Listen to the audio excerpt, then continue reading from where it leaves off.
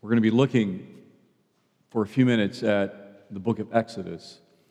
And I know what you might be thinking of after hearing that gospel reading is 2 weeks from the election, he chickened out. Not really. I think these are important things, and we need to be praying about them. I really felt drawn, though, for our community right now to look at some of the things here in Exodus 33. Brother Lawrence was a Carmelite monk in the 17th century in France, and he was assigned to duty in the monastery's kitchen. He wasn't very high up in the pecking order, and he just helped prepare simple meals, and then he had the task of cleaning things up. And it was in the drudgery of these daily undertakings that he developed an interior spiritual life that was full of peace and joy. Whatever was going on in his circumstances, or even not going on in his life, he developed a discipline that allowed him to have an awareness of God in every moment. If things were going well, then he could know joy. If he was facing trials, he could know joy. Now, this wasn't a matter of denying the reality going on, or denying the difficulty, or even the boring and mundane circumstance he was in. It was instead inviting God to inhabit every place in his life. It was a matter of humility, of dependence on God, of discipline. Brother Lawrence had an ongoing conversation with God in his life, in his heart, in his mind, that filled every situation. And he called this practicing the presence of God. He said this, the most holy place, the nearest to daily life and the most essential for the spiritual life is the practice of the presence of God. That is, to find joy in his divine company and to make it a habit of life, speaking humbly and conversing lovingly with him at all times, every moment, without rule or restriction. Above all, at times of temptation, distress, dryness, and revulsion, and even of faithlessness and sin. People today are longing to live in hope, to know that there's some greater meaning to all that we're experiencing right now. N.T. Wright has noted that there's all the difference in the world between waking up in a single bed and waking up in a double bed with nobody on the other side. He said, many in our culture may be atheists or agnostics, but they still find themselves wondering why the other side of the bed still feels warm and the sheets a little rumpled. For Christians, we declare that God is hope. And we offer that hope to the world. Yet I think sometimes we wonder where God is gone. We want to know that God is near, but it's sometimes hard to feel that he is. I had a seminary professor, a man that I respected greatly and I still respect, who recently passed away. And yet I knew from the conversations we entered into that for all of his theological knowledge, faith was a constant struggle. And we would talk about God, and we would talk about, who is God? What is the idea of God? What's the concept of God? He could never kind of get personal with it. He always wanted to place it out here somewhere it was very philosophical for him. And one day I just thought I'd cut through that. And I asked him, I said, when you pray, because I knew he did pray, I said, when you pray, do you think anyone is listening? He said, I don't know. I don't know. Yet his tone was hopeful.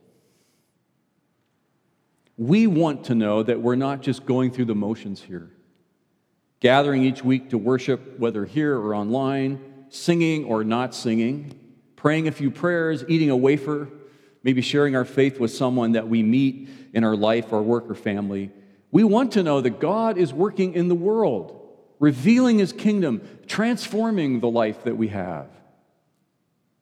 Struggle and difficulty can dull our sense of God's presence, like it's dulling everything else, or can actually deepen our awareness if we'll press into the discipline of practicing God's presence. See, this was the crisis for Moses in Exodus 33 and for the people of Israel. Would God just live on that mountain, far away, secluded and distant, or would he really be with them? When he tells Moses to lead the people on from Sinai, this was the issue.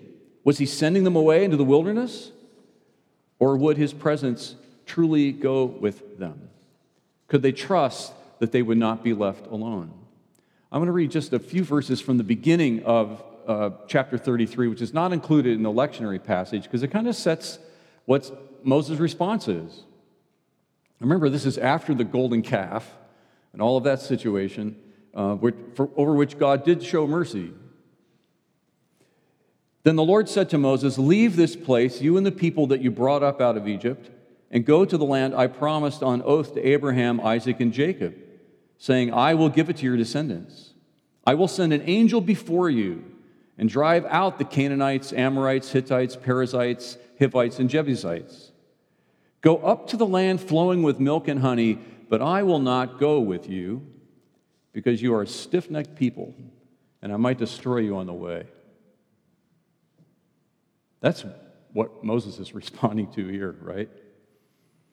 They wanted to know, Moses needed to know, would their faith simply be carved on stone tablets that they would carry around with them, or would they know by experience the God who had delivered them and called them his own?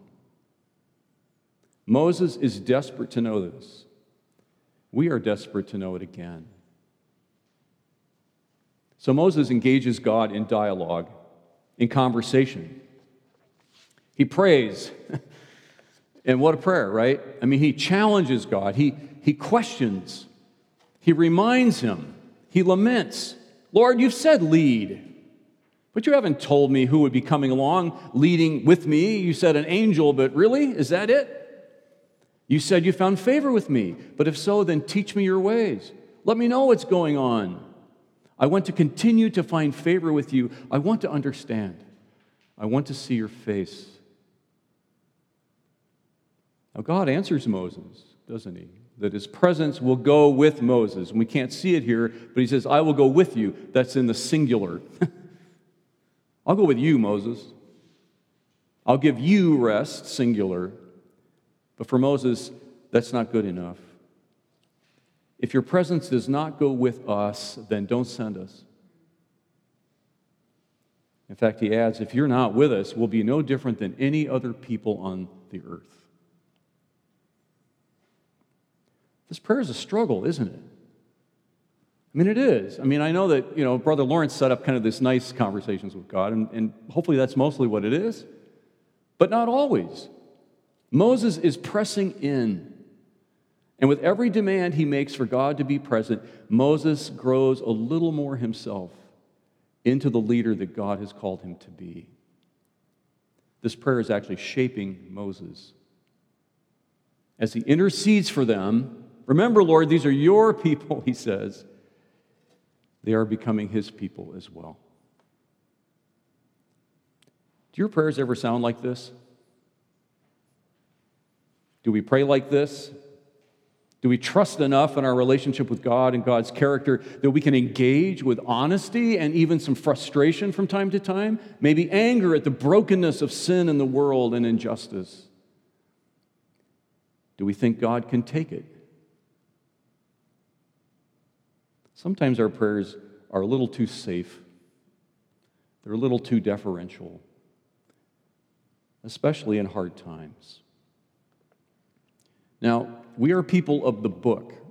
We're people of the Bible. We are. We're not ashamed of that. We don't back away from that. But I have to say, as Anglicans, we're also people of the prayer book. And I love the Book of Common Prayer. Some of the most beautiful and powerful lines of literature are found in its pages. It shapes our life as a community, doesn't it? In very powerful and transforming ways. But I have to admit, if I'm honest, sometimes it feels like the prayers see everything through stained glass, if you know what I mean. Maybe we need to write a few new prayers to be used on occasion. Prayers that will sound like this intercession of Moses, desperately passionate from the heart, with the page dotted with sweat and spit, maybe even a little blood. Although maybe those are the best kind of prayers not written down. Maybe we shouldn't write those down. But I think sometimes this is why people struggle with prayer, where they say, yeah, I just can't get into it. I don't think it's for me because we've set it out here. We've presented it as something we must do with our Sunday clothes on, with our hair combed and our nails cleaned, with our language switched to God's code. Now, there is a place for that as I stand here in my vestments. I mean, there is a place for this, right? I think it's most of the time. But there's also a place for the prayer of Moses, for the songs of the psalmist, for the prayers of the man of sorrows. Prayers that engage God with challenge, even complaint, but also with trust. With trust. You see, the goal of Moses' prayer and the result that he finds is the promise of God's abiding presence. And how does God answer this prayer? He says, I will do the very thing you've asked. I will do it. The prayer of honest engagement is also part of the practice of the presence of God. And if you're needing to know afresh that God is with you, with us, then get real in your prayers and press in.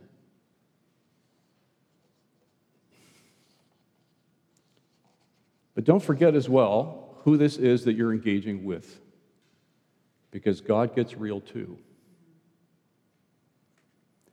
But God desires for us to know and long for His presence with us.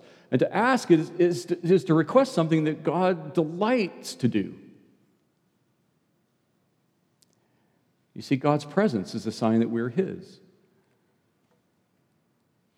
that we're a living community in His name.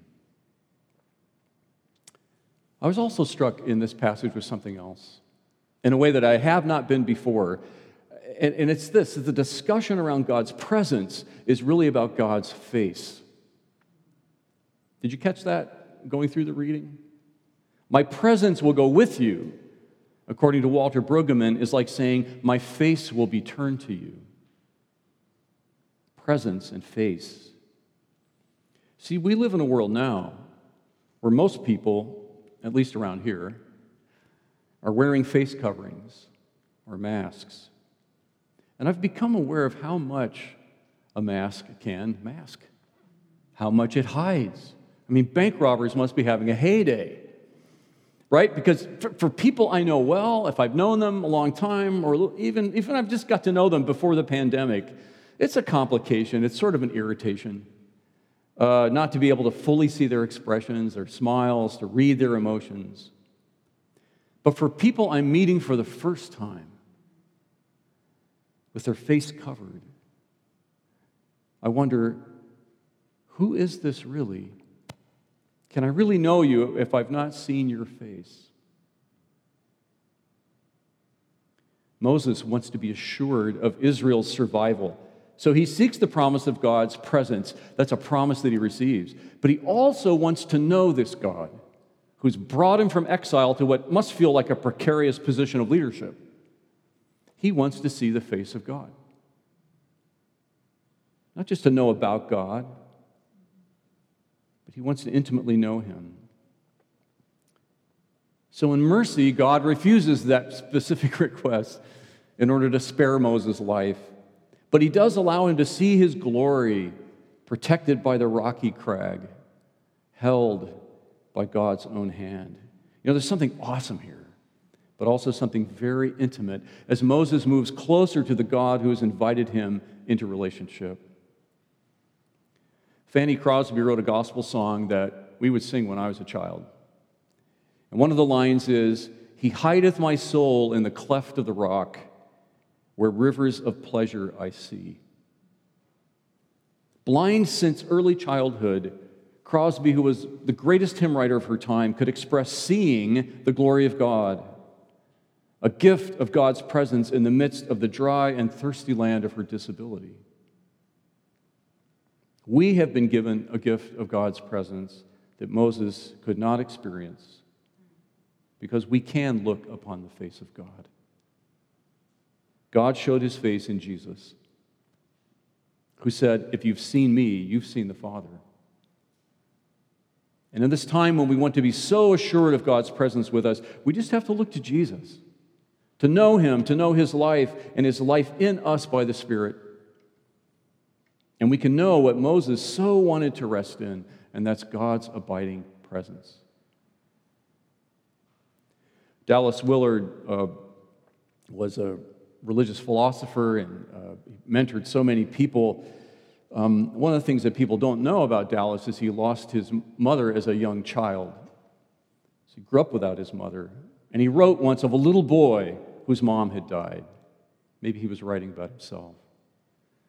He was especially sad and lonely at night, and he would come into his father's room and ask if he could sleep with him. And even then, he couldn't rest until he knew not only that he was with his father, but that his father's face was turned toward him. And in the dark, he would say, "Father, is your face turned toward me now?" "Yes," his father would say. "You are not alone. I'm with you. My face is turned toward you." And when at last the boy was assured of this, he could rest. Dallas concludes this story by saying how lonely life is. Oh, we can get by in life with a God who doesn't speak or show His face, and many at least think they do. But it's not much of a life, and it's certainly not the life God intends for us or the abundance of life Jesus came to make available. We practice the presence of God, of knowing His face is turned toward us by inviting Him into every moment of our life, by engaging in prayer throughout the day, by growing our awareness that God is here. God is with us in our struggles. God is with us in this time.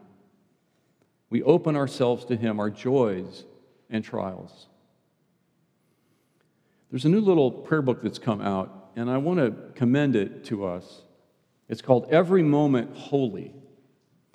And it's an amazing collection of prayers that are written for all kinds of events. Here are some of the things, and they're just little liturgies.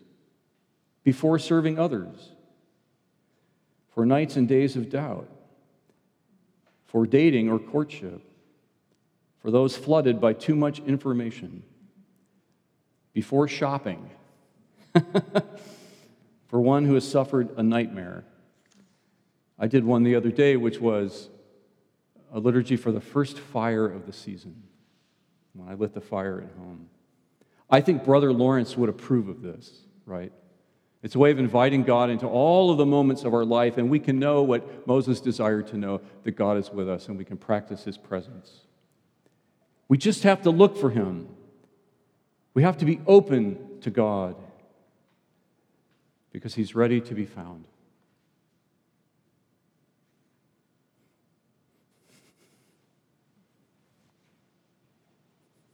Amen.